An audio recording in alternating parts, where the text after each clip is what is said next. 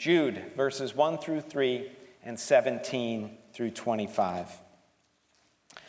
Jude, a servant of Jesus Christ and brother of James, to those who are called beloved in God the Father and kept for Jesus Christ, may mercy, peace, and love be multiplied to you. Beloved, although I was very eager to write to you about our common salvation, I found it necessary to write appealing to you to contend for the faith that was once for all delivered to the saints. Moving to verse 17. But you must remember, beloved, the predictions of the apostles of our Lord Jesus Christ.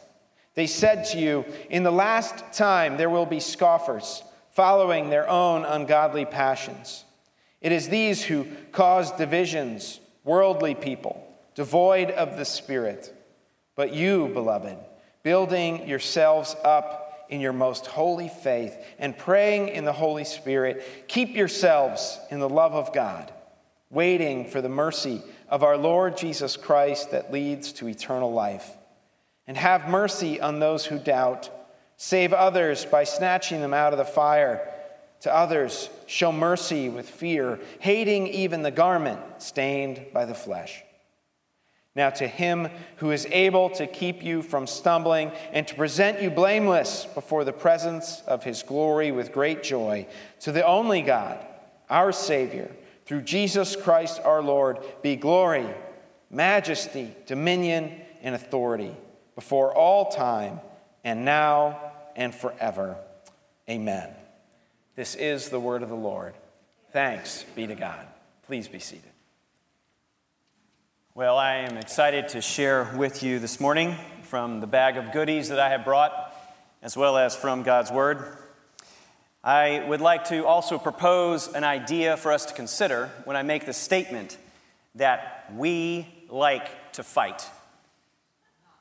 Interesting. We like to fight. Maybe some of you are saying, what in the world does this have to do with a sermon on the book of Jude? But to try to prove my point that we like to fight, I would like to propose that we like to watch fighting.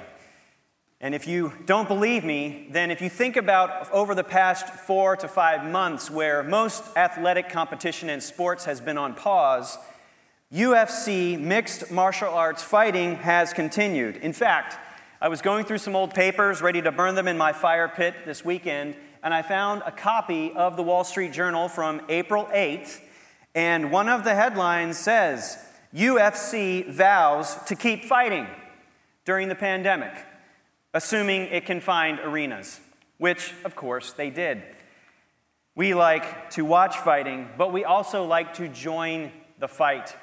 We see it in our children. My children will fight over who gets to be player one in their video game. But not just in our children, we see it in ourselves. Think of all of the fights that we are invited to participate in our day and age. Just for example, as I pull out this box of a tube of toothpaste, do you know what one of the primary purposes of this toothpaste is? It says it on here, and you'll see it on the screen. Fights cavities. I had my first filling this past week at the dentist. Maybe I need to fight a little harder. We like to fight, and the reasons and purposes for our fighting are endless. We like to see and read stories of good fights, but we also like to fight ourselves. And there are worthy causes for which we are to fight. We see in this day and age, there are fights against cancer, there are fights against injustice. But my question to us is, are we joining the most important fight that we could possibly join that exists and has always existed? And that, friends, is the fight for our faith. And that brings us to the book of Jude, where we learn about the most important fight of all. Now, to illustrate the importance of this fight against false teaching, I hope to include you in this exercise. I have with me 2 large boxing gloves that a friend has given to me, and you see a picture of those gloves on the screen. And if you take a close look at those gloves, at these gloves right here, you will see that they have some very brash American flags on them. Do you see that? Now, if you look closely on the screen, you might not be able to see it, but right here on the top it says, "Made in Pakistan." So I'm not sure what that's about, but nevertheless, I hope that these gloves will be an encouragement to us as we think about what Jude is calling us to. Jude is a call to arms, to join a battle, to join the most important fight of all, and to contend for our faith, to fight for what is true against what is false, and to live in such a way that is consistent with that truth, as God calls us to be as His people. So what I'd like for us to do here in the worship room, and for those who are watching with us online, is when I ask the question, "What must we do?" your response will be out loud to say, "Contend for the faith." So let's practice it right now. What must we do? Contend for the faith. That is right. And I will not preach with those boxing gloves on the whole time. But what I would like for us to consider in this, as we look at the book of Jude and his call to contend for the faith, is to think about what the exact danger and challenge was that Jude was addressing. So if you open the book of Jude and look at verse 1, you will read the following words: "Jude, a servant of Jesus Christ and brother of James." Now, we might read those words and think that's interesting. He's simply introducing to us who he is. What you don't know from these words necessarily is that Jude was a brother of Jesus Christ. He was a sibling of Jesus Christ. He grew up in the same house as Jesus Christ, which would have been very interesting. Kids, at home, if you could imagine what it would be like to have Jesus as one of your brothers growing up. But I find it fascinating that Jude chose not to be known as a sibling of Jesus of Nazareth, but a servant of Jesus Christ as Lord.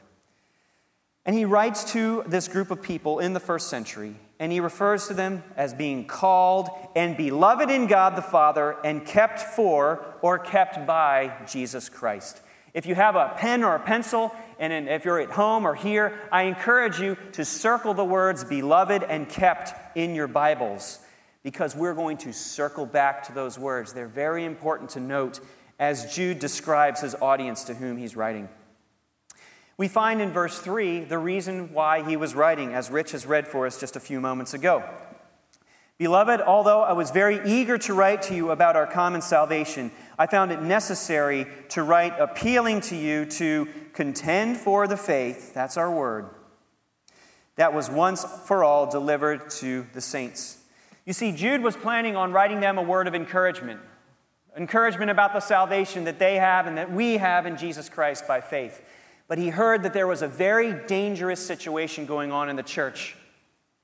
And he calls the church to contend for the faith. Now, just a word about this word contend. In the Greek language, the word is epangonizomai. And if you look at that word, you will know that at the heart of that word is where we get our English word agonize or agony. This is a strong and powerful word to contend for the faith. This means to truly take a stand like a Greek wrestler in the arena, or like when I was a kid and you would play the game King of the Hill or King of the Mountain, where you were trying to make sure that you stuck to your territory and no one took it from you.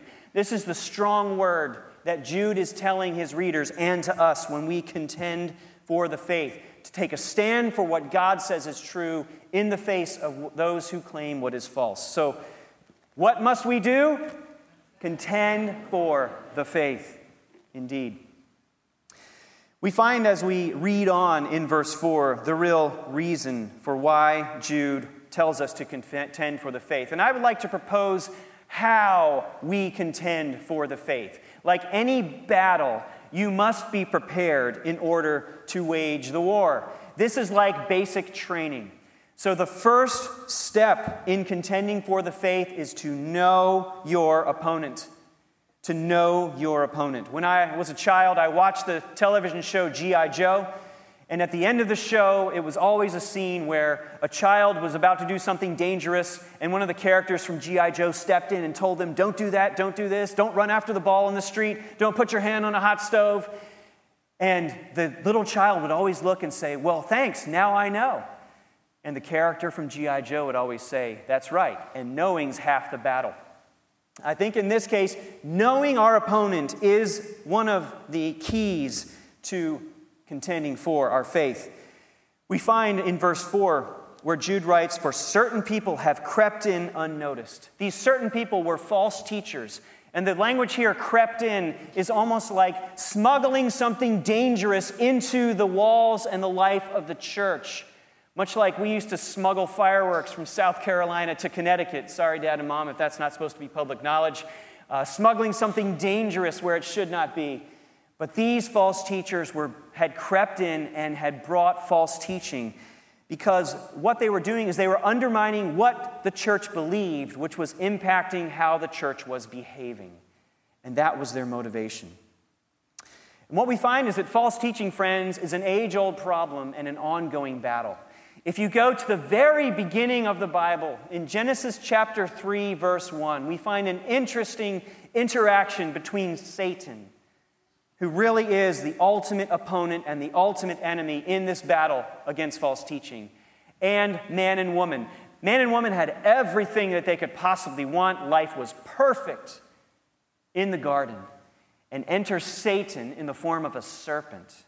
And he asks the woman a very interesting question. Did God actually say? And then he takes what God has said and he twists it and he distorts it, and the woman is fraught with doubt. And in the context of events, she takes a bite of a forbidden fruit, as does her husband, and then we have the fallen world and sinfulness that we experience each and every day. And it all started with a simple question from Satan that he continues to ask us today. Did God actually say? And then we are suddenly fraught with doubt about what we know is true. And false teachers today will come into a place like a church and will get us to doubt what God has said. In other parts of Scripture, they're described as wolves, speaking twisted things and putting forth destructive heresies. These false teachers are also described as being hidden reefs and shepherds who are feeding themselves. And hidden reefs, like a ship who sees a rock, and the rock looks strong, but as you get closer, that rock is actually hiding dangerous reefs underneath, that when the ship strikes that reef, it sinks, spiritually speaking, for us as well. And these are not true shepherds. These are shepherds who are not out to give to the people, but to take from the people. False teachers in Jude are described over 4 times as ungodly. And as we think about this, and I think about the world in which we live, in the constant flow of information back and forth, and the sources of that information, it seems as if every voice that is speaking is claiming to be a voice of truth. And we know, friends, that that just cannot be. But yet here we have, on social media and in the mainstream media, we always have people speaking and claiming what is true. And our constant task is, whether it's from TikTok or Twitter or the Times Dispatch, is to say, what does God say is true? Otherwise, we can easily be led astray by anyone who's claiming to be a theologian and anyone who's claiming to put forth what is true. I think about examples in our world today where Satan is still asking that same question, and it goes like this. Did God actually say that I'm called to kindness in an unkind world that we live in? Did God actually say that I have to forgive those who offend me? Did God actually say that I have to wait until marriage to experience the one flesh relationship that God has given to man and woman as husband and wife? Did God actually say Jesus is the only way? And if, friends, you listen to the voices enough, you will begin to see how that same question, did God actually say, is still being asked. And God's truth is being distorted, and we are being confused and led to doubt. So how do you know if the voices are leading you in the directions of God's truth or away from it? We return to our question, what must we do? Contend for the faith by knowing our opponent, and our second step, which is to choose your weapons. Be resourced in the fight. And I will say that the weapons that God gives us are very different weapons than those that the world would put forth. Very different than what you will read in mainstream and social media. The first weapon itself is the Bible, which is the Word of God. And as we have been sharing since September, we believe that the Bible is God's story of creation, rebellion, redemption, and new creation with Jesus at the center. This is your primary weapon in the fight and in contending for your faith. We find this in Jude, verse 20, where he writes, "But you, beloved, building yourselves up in your most holy faith." We should ask ourselves the question, how do we build ourselves up in this most holy faith? We build ourselves up in our most holy faith by building our foundation on the Word of God, which is the foundation of our faith. In Ephesians chapter 6, verse 17, we read that we are to fight this spiritual battle with the sword of the Spirit, which is the Word of God. It is indeed an essential weapon in the fight to contend for our faith. That is why here at the chapel, part of our mission statement states that we are about getting people into God's Word and God's Word into people. We also need to understand that in fighting our ultimate opponent, Satan, the Word of God is essential in the fight. We see this even from Jesus in his own life in a season where he was in the wilderness in Matthew chapter 4. He was being tempted by Satan in moments of weakness and tiredness. And each time Satan distorted the truth of God, Jesus responded not once, not twice, but 3 times with, "It is written." And he brought truth back to what Satan was trying to distort. And at the end of that encounter, Satan had nothing more to say. And he left. I would posit today, friends, that if Jesus needed this weapon, as he quoted from the Old Testament in his fight against Satan and false teaching, then we too need this weapon at our disposal in our arsenal, because the Bible will expose error and lead us to what is true. The Bible will shape us to be more like Jesus Christ in order that we can withstand Satan's schemes. And the Bible is God's spoken word to us today. And what you find is that when you wield this weapon well and wisely, you are competent and confident with humility to be able to share this with others who are seeking to know what is true and to help steer them away from what is false. Even all of our VBS truths from this past week come right from the Bible, especially the final one. God guides us, so trust God. How does he guide us? He guides us through his word. I would like to propose a practical application for getting into God's word so that it will get into you this week. And it's one that my friend of mine is calling the 7x7 challenge. And what that means is spend 7 minutes a day, 7 days a week in the Word, in the Bible, in the Scriptures. Because I don't know if you knew this, but this book is meant to be part of your life, not just on Sundays. You're supposed to be in it and immerse yourself in it.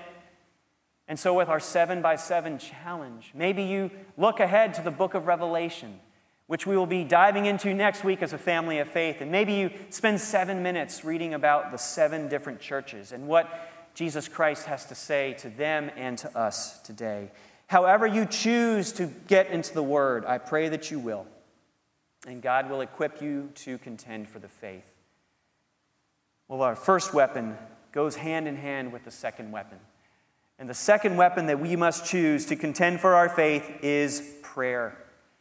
The discipline of prayer. We really believe that prayer precedes the movement of God.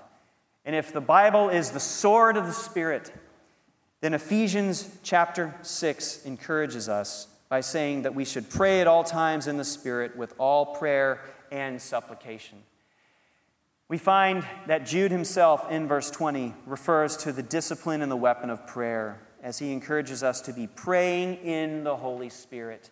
Prayer is our opportunity to come before the Lord as we have in our worship service today and to say, wow, thanks, help.